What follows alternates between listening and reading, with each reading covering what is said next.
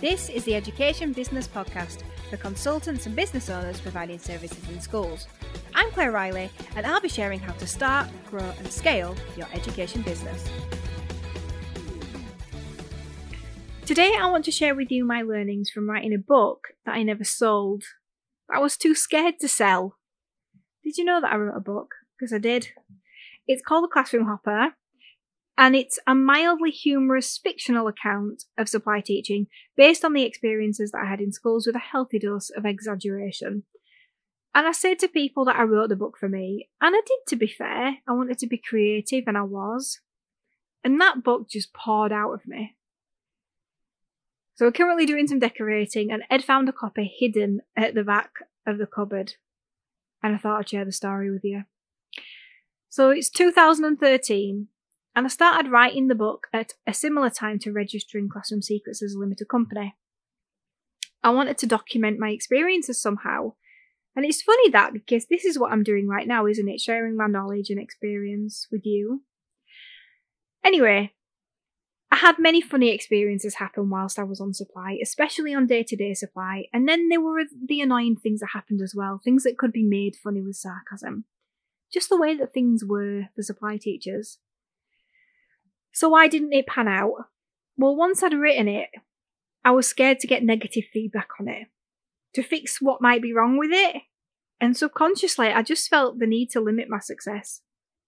So because of the subject about supply teaching, I was worried that I'd get backlash about the subject I was covering. I thought I might be criticised for being a little bit controversial and exaggerating. So after some reflection, I've picked out 7 key lessons that I want to share with you about writing a book that I didn't sell. And I'm really taking note of these myself because I do want to write another successful book this time. Maybe next year. Could be on my journey from teacher to entrepreneur. I'm not sure yet, but I do want to write another book. Differently. So, lesson 1. I was not commercially minded. I thought people would just buy the book because it was funny. I didn't realise at the time, but I did do some visualisations of the book being bought. I had that in my mind, but it was in the works, and the teacher was picking it up. So that should have told me all I needed to know about my mindset right there, because I wasn't imagining Waterstones at all. And I can even remember in that kind of visualisation wondering how it would work, because people would never buy a book for $7.99 in the works. And how could I sell them to Waterstones so they could sell them for £1? I just couldn't figure that out. That's because it was probably not the right place to sell it anyway. But I thought I could think commercially at the end of writing the book. And the truth is, I've learned that you need to start thinking commercially at the beginning of writing your book. Lesson 2. I didn't take the time to get it right. I spent months writing the book, getting it all out of my system, enjoying being creative. But then I wanted it to be finished. Now, obviously I checked it, but I didn't spend time reworking the bits that needed to be reworked properly. The editing just felt too hard. And I feel like I didn't know where to start, to be honest. A patient me would have put it on hold for a few months and then come back to it. But I pushed through because I wanted to share it with the world like yesterday. That's who I am sometimes. It's ironic, really, isn't it? Because what happened is I ended up not sharing it properly with the world. But when it came to editing, I was scared by what I didn't know in terms of grammar. So I had a lot of learning to do later on when I started having to proofread other people's resources later on in Classroom Secrets. And that's when a lot of my learning came from when it came to proofreading. I just didn't have the stamina for it. I didn't have the belief for it. Belief would have helped me. Lesson 3. I took other people's comments on board too much. So desperate I was to get the book out there, I didn't spend much time or money hiring an editor to look at the book.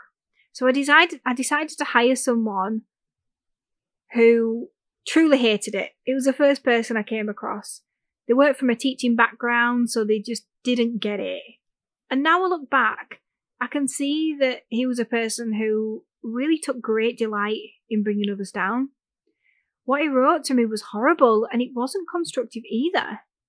And this didn't help me because it made me want to publish it anyway, knowing that I didn't really know what it was that I needed to address before doing so, because I was kind of cross and I thought, well, what do you know? Because it'd not really been very constructive. So the lesson that I learned from that one is coming up a lot for me at the moment. Always ask the right people. And I don't mean always asking yes men or women for that matter, because that doesn't help either. But sometimes we ask people who can't give constructive feedback because they don't have the right experience to do so. Or people offer the feedback when we didn't ask them, and we really take it to heart even though maybe they're not the right people. And it's hard to admit that and see that in the moment. So just recently at Education Business Club, we had a discussion around feedback and how to not take it personally. And it was really great to hear everyone's advice and experiences, and that's why being part of the club is so valuable. And it gave the member in question a real pick-me-up to know that they're not alone in this and that they were not in the wrong. Because often that's how we feel, isn't it? It's often how I feel sometimes when we're given feedback and it's not from the right people. Lesson 4. I needed to get comfortable with what I was good at and get help for what I wasn't. So for me, this meant that I needed to be better at grammar or find someone who was at the time. So sometimes we have to know our strengths and weaknesses and get help where we need help. So I wrote this book before I learned more about proofreading. I just wrote for fun. I've never been bad at spelling and grammar, but this process made me believe that I was, and I carried that through as well into Classroom Secrets. It really worried me. So at the time, I didn't have the level of grammar needed for a book, but that shouldn't have mattered. In some of the reviews and the feedback from the editor, I was judged as a teacher who should know better. That's what I was told. The label was teacher that wasn't good enough. A teacher should. And I wasn't that. Most of us aren't. And that wasn't fair to judge me in that way. I had a couple of awful reviews about grammar, and that shaped everything. And the thing is, I had so many more good reviews, but they're the ones that stuck with me. I was stuck because of a few people. And what I know now is that the reviews about grammar were probably nothing to do with me deep down. The reviews were due to their own issues and not my issues. They just wanted to attack somebody. Lesson 5. I didn't have the right network. So in order to successfully launch anything, you have to spend time building a network and our audience, and I had neither. And I didn't build that network because I was too scared of what people might say, that I'd be found out as a fraud. I suppose I was worried about not having any real knowledge in education. It was the same story when I started Classroom Secrets as well, which was happening for me at the same time. Fear. But there would have been people who believed in it. I just didn't spend the time to find them. And I wasn't brave enough to ignore comments from the wrong type of people. Lesson 6. I didn't believe in myself. So I was waiting for other people to believe in me. I believed in the creative element for myself, but not the success element.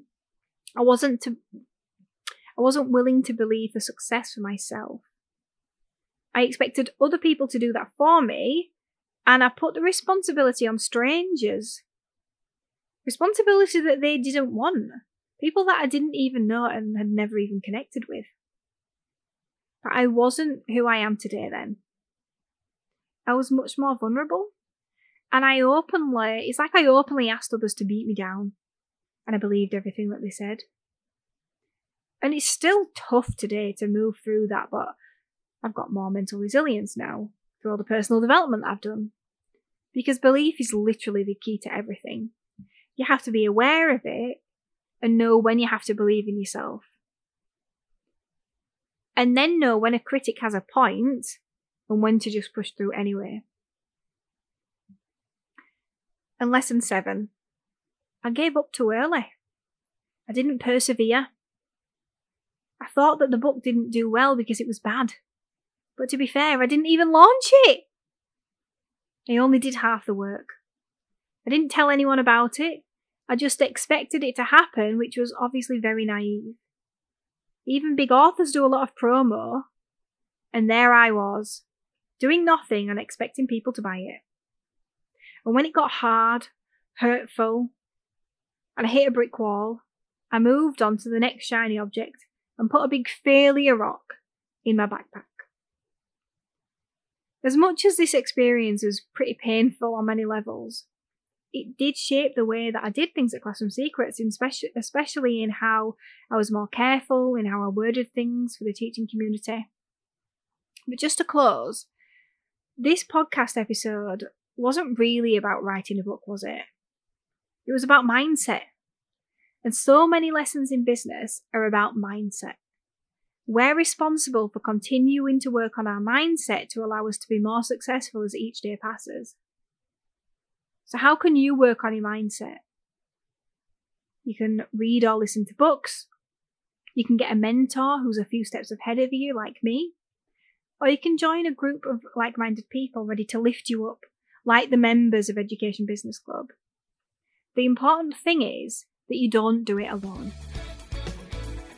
Thank you for listening to the Education Business Podcast. To get more information to grow your business, sign up at educationbusinessclub.co.uk.